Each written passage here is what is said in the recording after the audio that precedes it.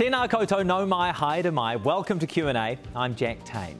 This is our first show of 2022, and as we go to air, protests continue on the grounds of Parliament. The Beehive has seen plenty of protests before, but these are different. Protesters have shared violent and threatening messages, and politicians are being careful not to dismiss the threat. This is a continuation of the harassment that the Prime Minister's seen, of the kind of intimidation and bullying that unfortunately is associated with these people. We'll also talk to Grant Robertson about the increasing cost of living and what he can do to slow it down. And then we're off to Hawke's Bay and a fierce debate over who should get access to the region's limited water supplies. And that's all we're asking them to do, is look after the little folk that need water to survive. The 2022 political year has begun with a test of our democracy. Think about it. We have a group of people protesting an extraordinary state-issued health mandate that for many will have cost them jobs or entire livelihoods. They're at the very feet of our Parliament buildings, defying the laws that are set inside the House. Much of the protest has been peaceful, but you've seen some of the messages. Politicians and journalists have been threatened with execution. Police have made more than 100 arrests. Kylie Quince is the Dean of the AUT Law School and part of an independent panel that advises police on how best to handle complex situations. And she's with us this morning. Tēnā koe, welcome to Q&A. Morena, Jack. As a test of democracy, how does this rate? Well, it's clearly a test of democracy, as any large-scale public protest is. It's the ultimate question for the police is do they go in heavy-handed? Do they allow things to run with a certain amount of minor law breaking and public discomfort and civil disobedience? So the question is, at what threshold do they intervene to stop that right to protest? How do you think the police have handled the protest so far? So far, I mean, what are we at, day 5 or 6? So far, pretty good, I think, and I think that's generally consistent with, in recent decades, probably since the Springbok tour, Takaparafo, Bastion Point, pretty high watermarks or watershed moments of poor police practice, in my view. But in recent decades, this has tended to be the culture of the New Zealand Police, to allow people to exercise their right to protest and cause a bit of discomfort and, possibly public disagreement. But I think they've done pretty well. As they've pivoted to arrest when people have gone sort of a bit beyond those minor infringements and, dealt with those behaviours accordingly. I mean, these protesters have been trespassed from the grounds of Parliament, but they are standing there with their tents, those that have survived the storm overnight, openly defying that trespass order. Should police not be arresting all of these protesters? So a couple of issues there. Trespass is a breach of civil law, not criminal law. So the police would not normally arrest on the basis of a trespass. That's a matter of private property rights between the people that issue the trespass notice and the people who have been trespassed. So the question is what were the grounds underpinning the trespass? Were they serious public disorder, criminal behaviours? And there certainly have been some worrying behaviours in terms of threats to politicians and other public figures. And certainly some pretty far-right elements there that are a bit concerning. But again, the police have known of these people for, in some cases, many, many years. So they know who they're dealing with. The question is, again, have they breached the threshold of appropriate level of, democratic right to have their opinions as distasteful as the majority of us might find them. So if it isn't a criminal issue when it comes to those trespass orders, what about a gathering of this size under the red alert level settings? Yes, that's a good question. So, of course, those are, again, regulatory offences. So they are a breach of the law. Is that the appropriate threshold? Possibly not, because there's the issue of consistency in terms of the way the police handled the Black Lives Matter protests, particularly the one in Auckland, at which I was present, which was a breach of the then COVID level 2. Regulations or rules, but also the protests by the Freedom and Rights Coalition and Destiny Church and others in recent months again, where the police have taken a pretty much hands-off attitude. So breach of those regulations, yes, they're a breach, but possibly, again, not significant enough to make a move, not serious enough criminal behaviour. See, that's interesting. Because police chose not to intervene more forcefully with the Black Lives Matter protest, they are essentially bound by the same consistency standards for this protest. I think there's something to be said for that. So, you know, putting aside the obviously wildly different nature of the protest and other, you know, the subject matter, and of course the police, rightfully so, have to park that. The fact that we're talking about two very different issues, it really is just the nature of the conduct and behaviour of the people. Other than the breach of the COVID Level 2 situation rules, there was nothing problematic that I recall from the Black Lives Matter protest. And similarly, for the most part, including the protests at the Auckland Domain recently. So you're really looking at other behaviours. You know, that's something that it looks like, as you say, the police have decided not to move on. And partly because there's been communication. So one of the police strategies in recent decades, which I think has worked very well, from the foreshore and seabed protests some years ago with Wally Homaha negotiating with those protests on the Hikoi from the very north of the North Island right down to Parliament, not a single arrest, tens of thousands of people involved. So that's one of the police strategies, communication with protest leaders to, you know, have undertakings as to what kind of behaviour, and in this context, you know, the attempt to abide by, or an understanding to abide by, COVID rules. That's something that seems to be missing in the current protest because of the quite divergent people and the lack of cohesive leadership amongst the protesters in Wellington at the moment. That there doesn't seem to be the same communication point as perhaps there has been in those other recent protests. So where do you draw the line? Because there'll be people looking at this protest, indeed as there were people looking at the Black Lives Matter protest, who say these protesters are breaking the law. Police need to step in and be more forceful.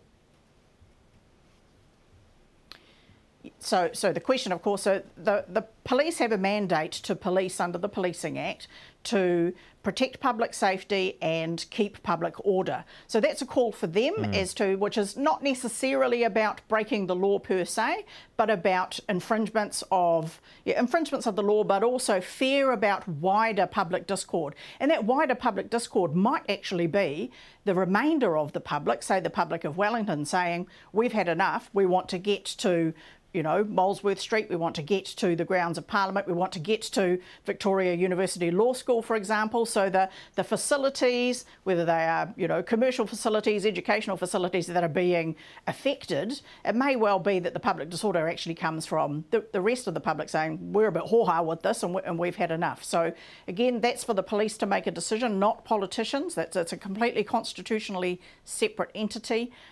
So yeah, again, that's a call for the police. My personal view, I think we're pretty close to that next stage. You know, this is a staged intervention by the police, which I think has been appropriate. So the next stage, I mean, some of the rhetoric coming out is, you know, verging on hate speech, threats to kill. This is beyond trespass and some minor willful damage and public inconvenience. If we get to both a swelling of numbers, that it looks like there could be further public affray, that might be an appropriate time for the police to step it up, really. Okay, so what will that look like? Good question. It may be step up in terms of arrests, forcible removal of the vehicles. There are currently still apparently more than 100 vehicles in the area.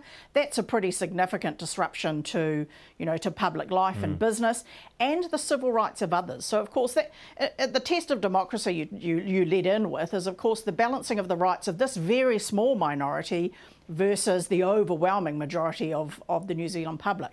Now that includes, of course, the rights of other Wellingtonians and people coming to Wellington to go about their ordinary business. So, and you see these kinds of protests in other democracies. So in the United States, for example, very common to see the American Civil Liberties Union, you know, protecting the rights of the KKK to march down the street. And so long as they keep to themselves and don't unnecessarily infringe upon the rights and freedoms of others, then that's okay. But yeah, as I say, what it might look like, removal of the vehicles, possibly forcible removal of those people. There's risk to that, obviously, not only political risk, but also risk in terms of trust of the police. This Commissioner Andy Coster has made a big play to that traditional policing, common law policing, of policing by consent, that we abide by the social contract, that we all believe in the rule of law.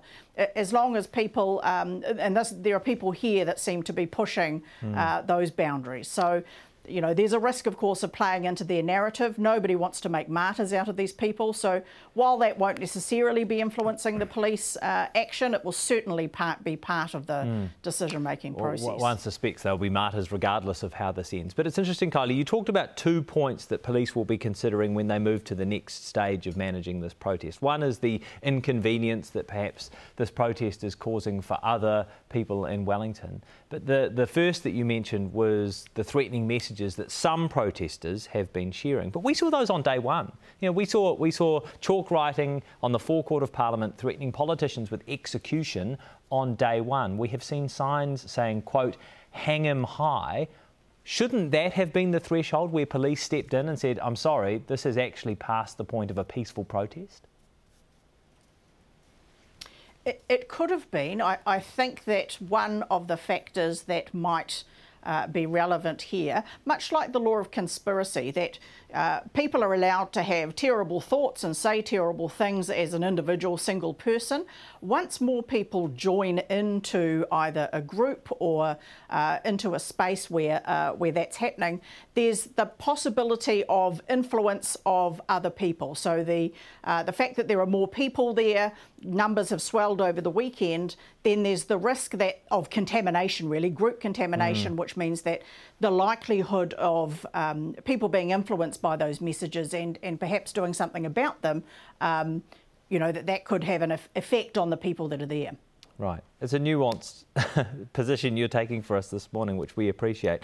I wondered if you had any thoughts on the protesters themselves. Looking at the group that is gathered outside Parliament, it's clear that a significant proportion of those protesters are Māori. And I wondered if you had any thoughts as to why so many Māori have turned out for a protest that is explicitly anti-state. Look, well, and I think you've hit the nail on the head with the very last part of your intro there, which is anti-state, of course. So there's a disparate group of peoples there, as you've said, who would not, this is a matter of interest convergence. So the thing that these people have in common is mistrust, particularly mistrust of public institutions, the legitimacy of the state. And of course, for those Māori, it would tend to be people who live those lives generally. So pre-pandemic, who had, a lack of civic engagement, possibly mostly rural people, working class, some beneficiaries, of course. So that is, what they have in common with the other people there. So that's not surprising at all. It's any sort of opportunity to show anti-Crown sentiment, anti-police sentiment will of course be taken up by significant numbers of Māori at every opportunity. Having said that, of course, the overwhelming majority of Māori, as we've seen in the growth of numbers of vaccinations and boosters, stand alongside to the majority of New Zealanders in general. Do you think we could have avoided this kind of sentiment if the government had published some sort of plan for ending the mandates, a framework for ending the mandates in the future? Possibly.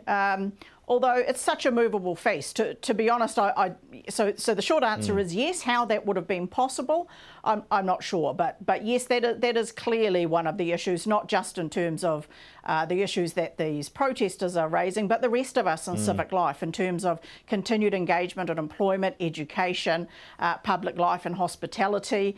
People need to have some, it's the uncertainty that is making people worried, and I can see that in my own workplace in terms of what we do with people who are unvaccinated or wary about continuing to engage in public life. Okay, this is perhaps outside your wheelhouse, but you are a thoughtful person, and I'm interested in your thoughts.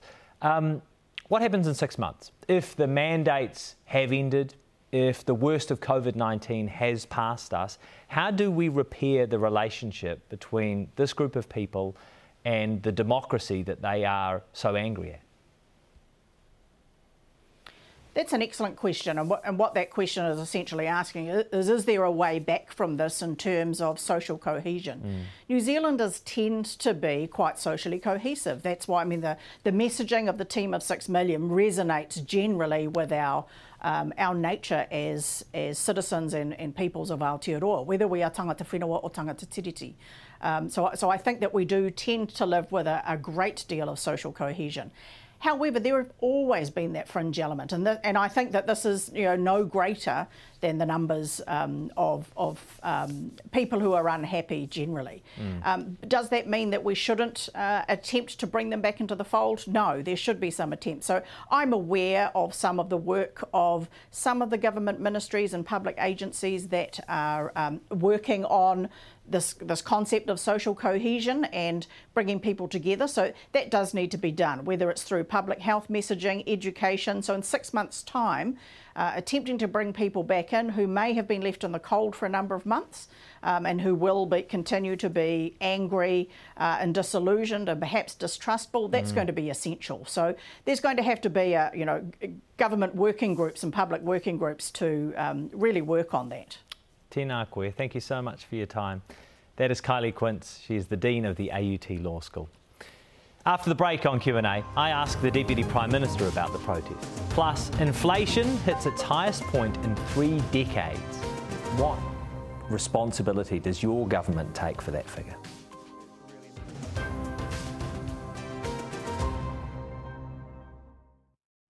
Hoki mai te iwi, welcome back.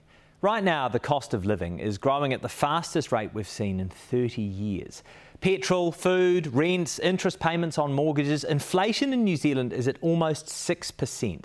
And the OECD has called on New Zealand to tighten government spending. So, after supporting businesses and workers with billions of dollars throughout the pandemic, what's the plan? I sat down with Finance Minister Grant Robertson and I began by asking him about the protests outside Parliament. Well, every New Zealander's got a right to peaceful protest, and I think it is important in our democracy that we uphold that.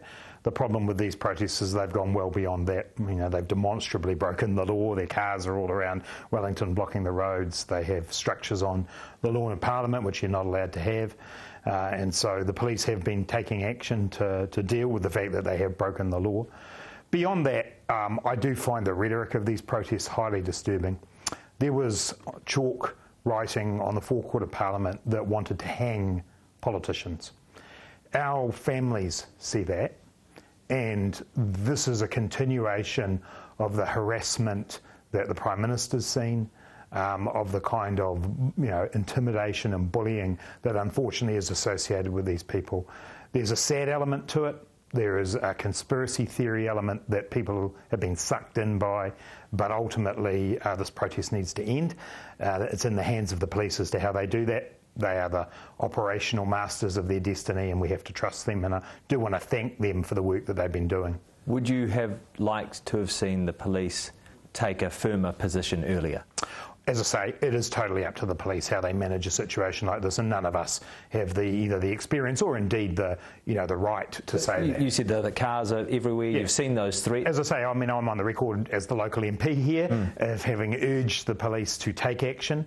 They have taken action, but the exact way they do that does need to be their decision. You are a finance minister in the midst of an inflation crisis. Inflation's at 5.9%. What responsibility does your government take for that figure? I think it's really important to look at the big drivers of that, and it is in areas like the price of petrol, fuel costs, the price of building supplies.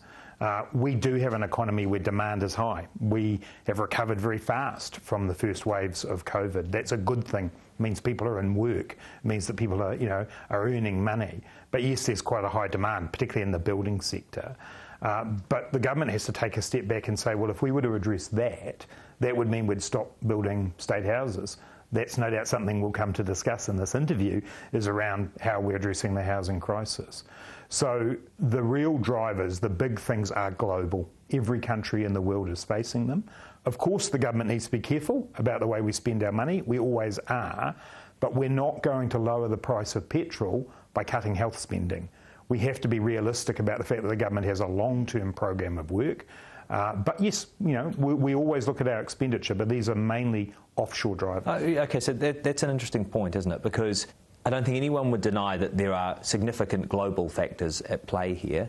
But non-tradable inflation, so domestic inflation is at 5.3%. Non-tradables are coming in hot, said ANZ. The OECD said last week that policy stimulus, your decisions, have contributed to overheating the economy. So again, what responsibility do you take for that? So when you look at the additional fiscal stimulus, particularly in the period between where we had inflation that was running within the Reserve Bank's band of 1 to 3% compared to where we are now, particularly what we did during the Delta outbreak, that was the wage subsidy, the resurgence support payments. And I would challenge any other politician to say, would they not have done those things? Because they were important in keeping people in work. So that's the fiscal stimulus that's been referred to there by the OECD. But it's the quality of that spend, isn't it? Because on a GDP per capita basis, New Zealand has pumped more money into the economy than any other country in the OECD except for the United States. Yeah, and I stand by the decisions to do that, to keep people in jobs, to save livelihoods along with saving lives.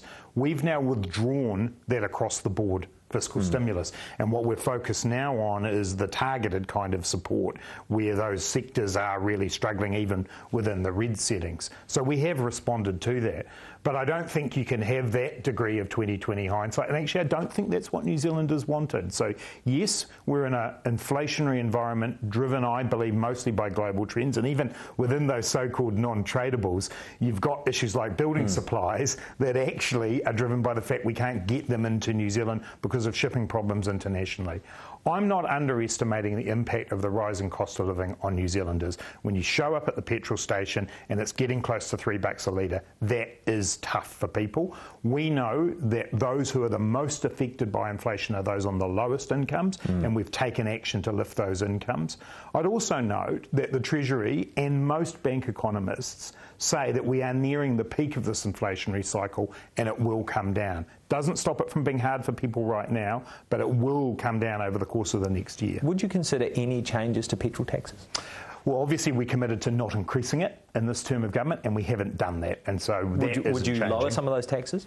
I don't think no. Temporarily? The short answer to that question is no, because the fuel excise duty is what pays for roads and public transport in New Zealand. It's a hypothecated tax, and all we would be doing then is exacerbating a long-term problem we have. Okay, so the inflation forecast you've just referred to suggests that we might be reaching the peak sometime soon, but of course the new data out of the United States has inflation at 7.4%, and at the same time you're saying that global factors are the big influence on this. So what else will you do as Finance Minister to ensure that inflation doesn't continue to grow? Well, first thing we've got to do is make sure we support the people most affected by it. So we obviously have the benefit increase that's coming in on the 1st of April. We've got the minimum wage increase that we've recently announced, because we do need to support people through this. We'll continue to take the careful, balanced approach that we have all the way through to public spending. But I repeat, we're not going to lower the cost of petrol by not investing in the health system. We're not going to be able to address some of these big issues around housing if we don't keep building state houses. So, yes, we will be careful. Yes, we'll take a balanced approach. But in the end, we've got a long-term responsibility to New Zealanders here. You say you're being careful. You say it's balanced. According to your budget policy statement in December, you are planning a $6 billion increase in the May budget. How, when inflation is the highest it's been in 3 decades, can you justify that kind of increase at this moment? So in that budget policy statement, I talked about the fact that the 2 big things we were going to be dealing with for that new spending were the reform of New Zealand's health system and addressing climate change issues. When it comes to our health system, we have to keep going. COVID has truly tested it, and we've seen some gaps that need to be filled. That expenditure, Jack, is over a long period of time. That's over that. It doesn't start till the 1st of July to begin with, which is when inflation is supposed to be coming off its peak, and it does roll out over a period of time. But it is the same point. Cutting spending in those places isn't going to reduce inflation. The one area is around demand in the economy, and the contribution that the government makes to demand, for example, in construction. And as I say, I think it would be the very definition of cutting your nose off to spite your face to say, no, we're going to stop building state houses because of this. We are subject to many of the same supply constraints, and we're working with the construction industry on how we address that. So, for example, the Construction Accord is actually looking at specific building products and how we can work together to bring them in more cheaply. Right. The question is the quality of the spend, though, isn't it? And that's what these questions keep coming back to. The OECD said fiscal policy, quote, should be tightened in the near term. As I pointed out, a $6 billion increase in your budget spending plans for this year. So do you disagree with that OECD sentiment? I certainly disagree with the fact that means we can't address long-term issues like health or climate, and I'm not really sure that's what the OECD is saying there. You know, it is important for us, if we look at the climate change agenda, if we're going to meet our targets, we've got to start the work now. But the impact is across a really long period of time. So, and there are other cost pressures which are in fact driven by inflation that we have to meet as well. So, I think the OECD understand that we had a very high level of fiscal stimulus to get New Zealanders through COVID. That has dropped away. So, in part, we are dealing with the issues that they're raising. The other question is monetary policy, of course. Are you comfortable in an environment where we have inflation at almost 6%, with a drop in asset prices of 10%? As you know from a conversation probably only about 6 weeks ago in your last show of last year, I don't tend to set those percentages. The first thing to say... Are you comfortable with a drop in asset prices? The forecast is for that to occur. Are you comfortable with that? As I say, I set the conditions. I'm part of setting the conditions. I'm not saying I'm uncomfortable with it. I think it is where the market is going. There are projections significantly less than that. I think we've got to be careful about that. Just, I rely on the Treasury projections for the way we do our budgets. Their drop in asset prices is somewhat lower than that, more around the 1% area. Are you comfortable with unemployment increasing to 4.5% or 5%? Again, we want to keep unemployment as low as possible. Of course you do, but are you comfortable with that if it means reducing inflation? The Reserve Bank makes its decisions on the basis of balancing the consideration of price stability and maximum sustainable employment. But you play a role. So I'm not going to interfere in the middle of that decision. What I would say is that in New Zealand we do have a very tight labour market at the moment, but that is a result of the fact we have recovered well. We will be seeing an increase in people coming across the border as the borders open up. So I'm not going to put a number on that. I want to see unemployment stay as low as it can, because I think it's good for New Zealanders to be in rewarding work. Yeah, okay, but you can't have both, right? This is the tough situation you're in. Both, Jack. That's the point. And that, in the case of monetary policy, is the job of the Reserve Bank. For me, we're going to continue to invest in the skills that our workforce have. We're going to continue to invest in supporting companies to take people on, and we will be able to see more people come across the border to fill some of those labour gaps. Unemployment's at 3.2%. If we have the best labour market in 30 years, can you explain why there are 54,000 more people receiving main benefits than at the start of the pandemic? Yeah, well, obviously there are a number of population-related matters that fuel that, but in addition to that, we do have people who are working some hours. The Household Labour Force Survey measures any hours of work. It's a consistent survey, and therefore it is an important trend setter, but obviously for people who have got less hours than they want or fewer hours than meet their needs, they often end up in receipt of some benefits. We've actually seen in recent times a much bigger increase in people moving off benefits and into work. So they do measure two different things, and they are about... this government has made a commitment to less use of sanctions and greater use of support mechanisms to support people to train. Okay, well, let's take a look at that second figure then. People who have been on a main benefit for more than a year, so perhaps not transitioning into work. There are almost 50,000 more people who have been receiving a main benefit for more than a year than in December 2019. That's a structural failure when you have unemployment at 3%. I don't actually accept it's a failure of the government's actions. What it is a result of COVID. You've got to think about that whole period you've just covered there. But is that a dependency? People who are receiving a main benefit for more than a year? I'd argue it's the reason why we're now approaching it by investing much more in improving people's skills. Because one of the issues we've got here is a mismatch, and there is a mismatch between a very tight labour market and the lack of the people with the skills that can fill that. That's been the focus for Minister Sepuloni, is how do we link people into programs that improve their skills, be it through things like Mana and Mahi, or be it through linking them up through micro-credentials, the small skill-based industry training programs. So I do accept that we have some mismatch there, and the government is working on that. Right. Hei Akuanei. Our interview with Grant Robertson continues after the break.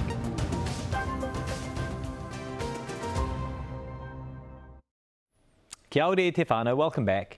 As you heard in the first part of our interview, Grant Robertson has given us his strongest indication yet that more government support will be given to certain sectors that are struggling under the current COVID-19 restrictions. But critics say the government's COVID-19 business support packages have contributed to inflation and led to a surge in inequality. At the Labour caucus retreat last month, Jacinda Ardern said this: "The test of equity and fairness is how you manage a crisis, and I'd like to think through the last 2 years we've demonstrated Labour's values." Do you agree with that sentiment? Of course I agree with that sentiment, and I kind of know where you're about to go in terms of some of the things that have happened through this period of time.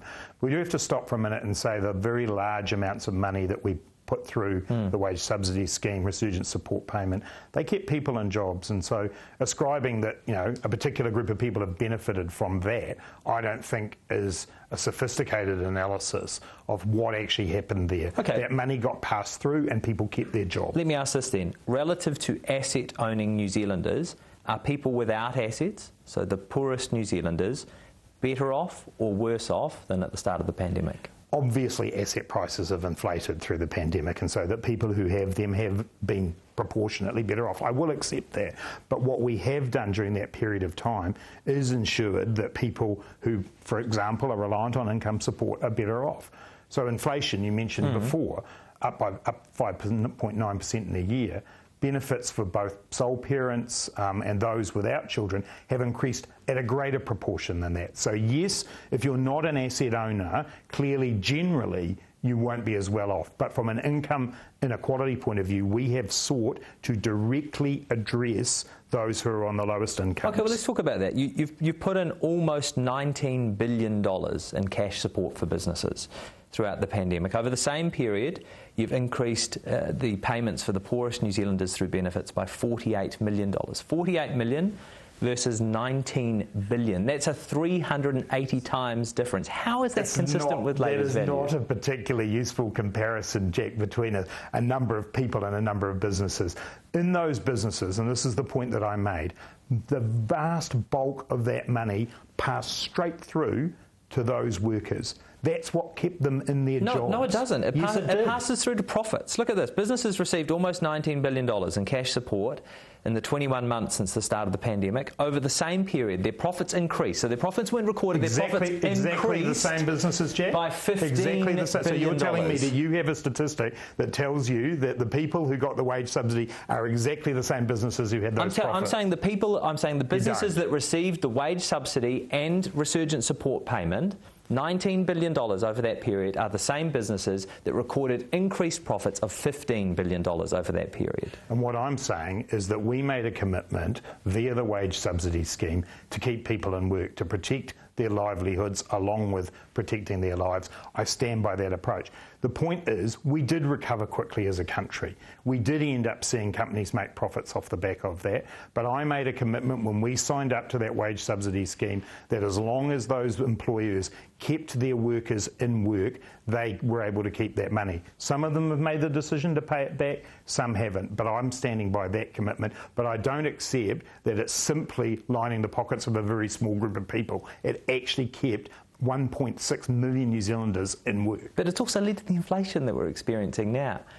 In some part. I don't think in the majority part that it has, and I would contest whether anyone else would have done anything differently in order to keep New Zealanders in work. Is there anything you can do now to try and recover some of that money? Yeah. I know that you made a commitment not to mandate any form of recovery or anything like that. I know that businesses have returned about $4 billion.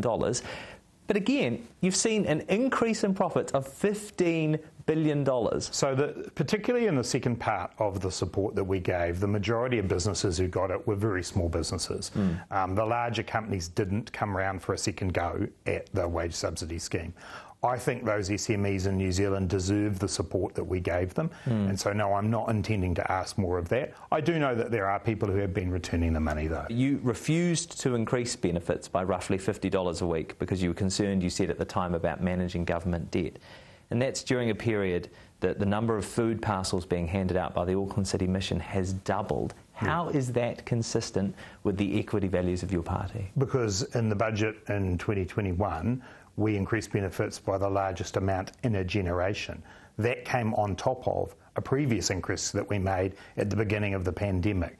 As I said before, if you're talking about a sole parent, you're talking about someone being $109 a week better off than they were when we came into office. So we have consistently increased benefit rates. When we come to the 1st of April, we will be in a position where not only will benefits go up by the average wage, but they will also go up again as part of that increase. That is going to make a substantive difference in the lives of those people. So I believe a government that can say we've increased benefits by the greatest amount in a generation can stand by our values. Even a government that has in some way contributed to businesses increasing a profit by $15 billion over that same period? As I said, I stand by the fact that we kept people in work through the wage subsidy scheme. Where do you think retail interest rates will be at year's end? Yeah, again, dangerous to pick and not my role to help set those. But clearly interest rates, the Reserve Bank has signalled that they're on the rise. And it will depend a lot on those global conditions where inflation ends up. But, you know, they are rising, and New Zealanders who have taken on debt during this period of time are going to experience some impact from that. I've pretty consistently said that whenever anyone takes on mortgage debt, they do need to think about what it will cost to pay back rather than what it costs when they borrow it. And for some New Zealanders, that will have an impact. What is going to be the large-scale impact of that, do you think? Do you worry about it? I certainly, you know, one of the things we do know about is that there is a wealth effect that comes for people when they own a home and they see where they are. And if your mortgage payments go up, some of your discretionary spending will go down. That's simply a fact of life. So that does affect some other elements of the economy. We'll see where we go. We do have to remember we're coming off historically low interest rates, and without wanting to play the old man card, you know, when I bought my home, the only home I've ever owned 20 years ago, I was paying, you know, 7-8% interest when we did that. So we are returning to a period of time where interest rates will be a little higher than the very, very low rates that we've seen. So, you know, it is a relative thing. It's part of the economic cycle, but it too will change and it will pass eventually. We've got the draft detail now on your income insurance plans, and you're seeking feedback on that at the moment. Why is now, with these inflationary pressures, the right time to introduce it? First things first is it won't be introduced until the end of 2023 at the earliest. That's the timeline that we're on. So we're not actually introducing the scheme right now. Why is it the right time to talk about it now? Because we have to. Because had we had this scheme when COVID hit, we would have avoided a great deal of economic scarring of people who did lose their jobs. And we also want to make sure that we're starting to address another issue, which is the way we deal with people who lose their jobs because of health conditions or disability, which we haven't been able to do in the past. So this actually would have been very helpful. This is the right time to have the conversation, but it doesn't get introduced until the end of 23. I'm really proud of the fact that we designed this scheme with both Business New Zealand and the Council of Trade Unions. This is a tripartite scheme. The government hasn't just said, let's do this. We've sat down for over a year in discussion with those groups. We've reached out to Māori. We're talking to a range of different people about this. So this is a proposal that I think is a long-term project for New Zealand that fills a gap in our social security fabric. But I do know that people need to take their time to get their heads around it, and that's why we've got a long consultation period and then the legislation that will follow from that. Finally then, I know this has been an unusual start to an unusual year. I just wondered, when you're here in the Beehive, in your office, and you're able to look down at the protesters in the forecourt, do you feel scared? Do you look at events overseas, the likes of the storming of the Capitol, and worry for your own safety? I think all politicians have taken time to take stock of that exact question in recent times. The Prime Minister, as everyone will have seen, has been the subject of harassment and threats.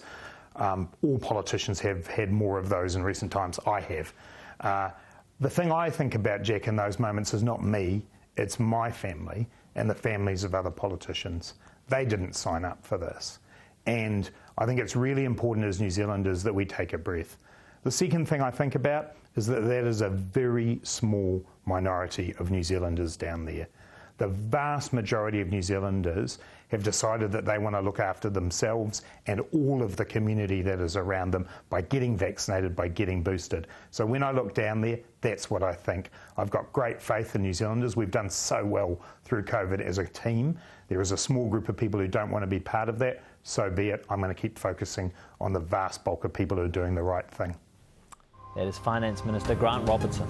After the break on Q&A, the debate over how to divide Hawke's Bay's most precious resource. Hundreds of dollars, probably thousands over the years, and I drive past these irrigators smashing thousands of litres.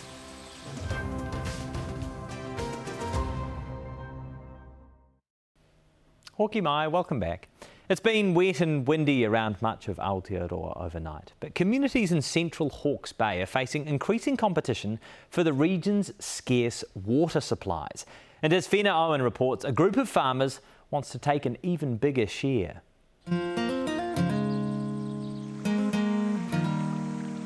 Beneath the beautiful central Hawke's Bay, the water table that feeds it is lowering fast. That constant supply of water has stopped. Nearby, small townships like Unga Unga are on shallow bores. Some have dried up. We run out of water and then have to buy in water, or we end up sick from our bores because there's not enough flow.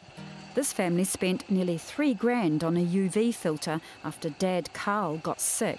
So I ended up chronically ill with Campylobacter and Yersinia all at once. Now you can see all the mineral, like the brown, so that's the lack of flow underneath. Some households have to fill up containers of water from the tap outside the shop or get it from kind neighbours with deeper bores, neighbours like Simon Osborne. You can't afford to buy it. Water's actually dearer than petrol. An ad on the general store window promises water by the tanker load for a price. It's pretty heartbreaking. I've had to buy multiple tanks, hundreds of dollars, probably thousands over the years, and I drive past these irrigators smashing thousands of litres that would fill my tank up in probably 2 minutes. Yeah. This local was keen to talk water, but not on camera. The river, the stream, never used to dry up. It would dry up for maybe 2 months of a year. Now it's dry probably 10 months or 11 months a year. So, and the irrigators, there's more of them, they're running constantly.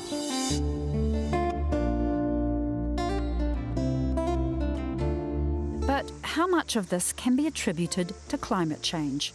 Certainly it's a factor, landowner Clint Deckard tells us, but there's no mystery here. Our regional council won't admit that our aquifer is over-allocated. In Napier, we spoke to the CEO of the Hawke's Bay Regional Council. When you talk to those people in those settlements and they say they don't have enough water, the water quality is bad, and then they see 24-hour pivots going on dairy farms, you can see how they're joining the dots there.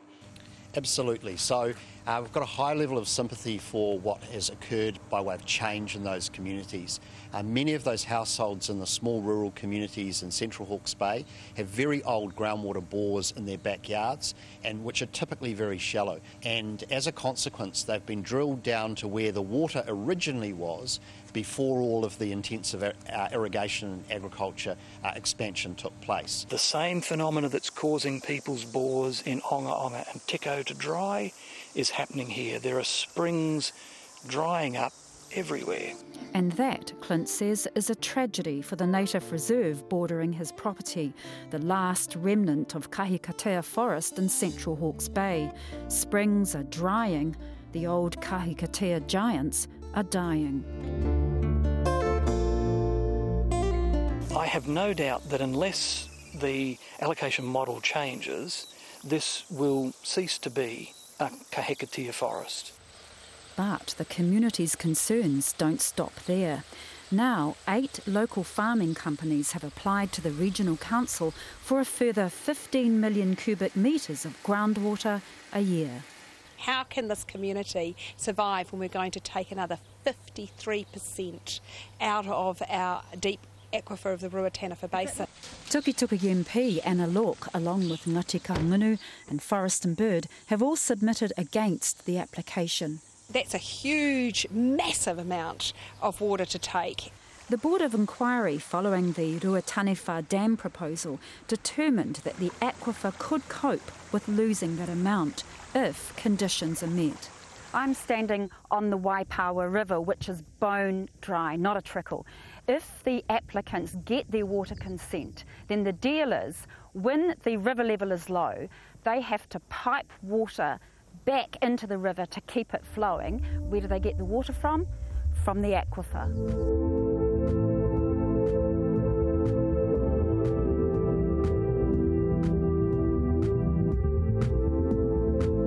Next month, independent commissioners will hear the arguments for and against the controversial water bid. They will probably have public hearings, but in my personal view, it'll be a crock of shit. And I say that because history will show that they're not listening to the other side of the story. Most people would be in disagreement of actually going ahead, but it doesn't seem to matter anymore what us locals do say. Q&A was keen to hear from the applicants of this big water consent, but they declined to be involved in this story. I suspect that one of the reasons that they are not enthusiastic about speaking in the media at the moment is they do want to meet directly with the applicants and the concerned citizens and have those discussions one-to-one and face-to-face. I have no animosity to those people who are extracting water for their farming uses. They're not doing anything illegal. They were led to that by previous governments, by irrigation acceleration funds, by banks. They've been led into a system, and the model that the regional councillors used to allocate water, I believe, is what is the problem. That's caused the problem. This local says they're not waiting around for Three Waters to rescue the townships. They want government and council to step in now. And that's all we're asking them to do, is look after the little folk that need water to survive. Fiona Owen with that report. After the break, the freedom of a 1080 tail grab, yes, versus the freedom of Hong Kong. The Beijing Winter Games through the eyes of a Hong Kong dissident.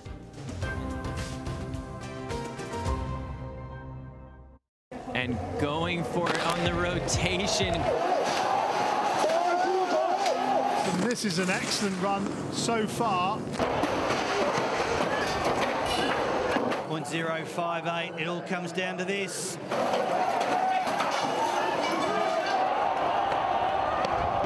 Excellence, respect and friendship. Critics say the core Olympic values are an inappropriate fit for the Chinese government, which continues to draw international criticism for human rights abuses against its Uyghur minority and an anti-democratic crackdown in Hong Kong.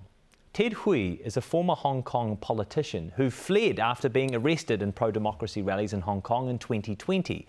He's now in self-exile in Australia, trying to rally international support against the Chinese regime. Thank you so much for being with us. I just wondered, what does an event such as the Beijing Winter Games say about the image that the Chinese government is trying to present to the world? It's sport washing. The Chinese government, the CCP regimes, is trying to create an image that the country is open to the world and it's glamorous and it's prosperous and its sports and athletes are on top of the world and it's connected to the world, while it's not. While letting people forget all the human rights abuses, all the oppressions happening in Hong Kong, all my parliamentarian friends who are locked up in jail, all the genocide in the Xinjiang province. So it's totally just one word, sport washing. Has the government been successful in sport washing? Half and half. And if you look at it from free countries' perspective, of course not. And people are not forgetting all the crimes and all the oppressions, crackdowns behind it.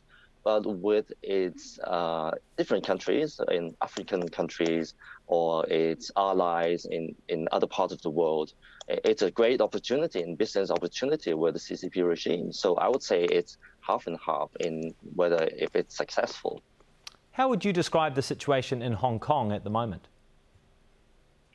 Hong Kong is in a terrible, terrible situation because Hong Kong is not recognizable. It's not the free and open city that people from New Zealand would know.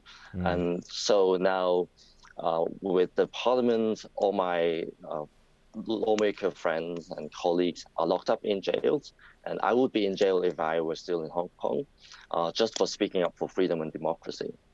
And then there's no genuine elections. The elections system has been changed and overhauled, and now it's a total rubber stamp. In order to run as a candidate, you have to get approval by Beijing. So it's not a democracy at all. In terms of press freedom, now journalists are going to jail as well. There are quite so many prosecution cases, and media groups has to close down, or they're too afraid to continue business. And also, civil society disbanded. All the NGOs speaking for different types of rights, even labor rights, they are disbanded. They are forced to disband themselves. I should say, of course, that the Chinese government would dispute your characterisations of the situation in Hong Kong and in Xinjiang province, with the persecution of the Uyghur minority there. But these are well-documented criticisms of the Chinese regime as it stands.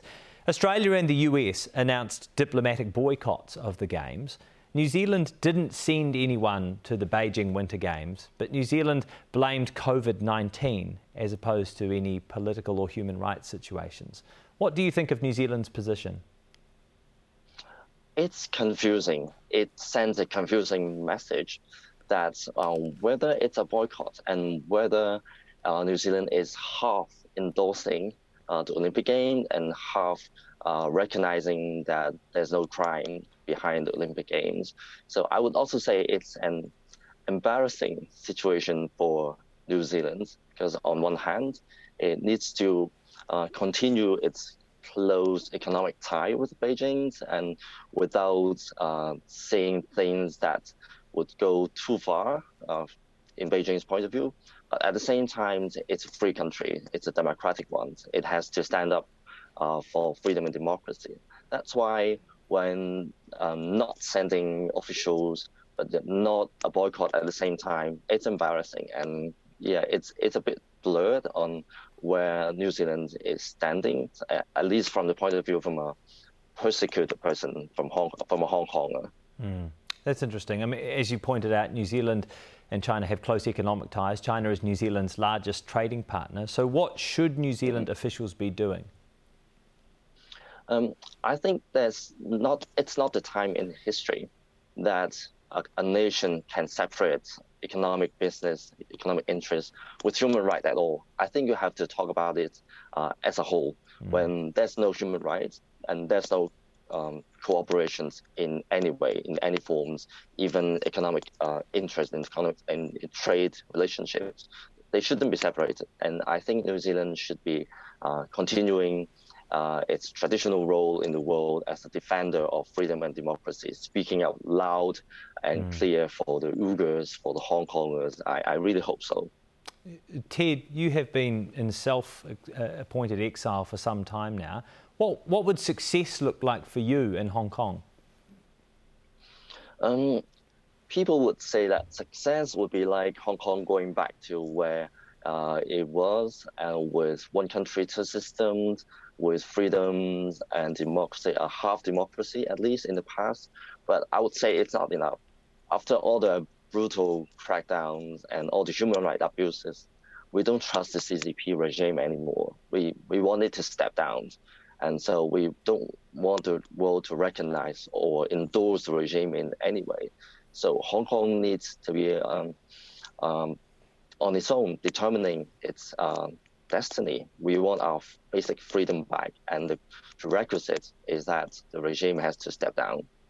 And how confident do you feel? I'm sure people ask you this all the time, and it's a difficult question, but do you think you'll ever be back in Hong Kong?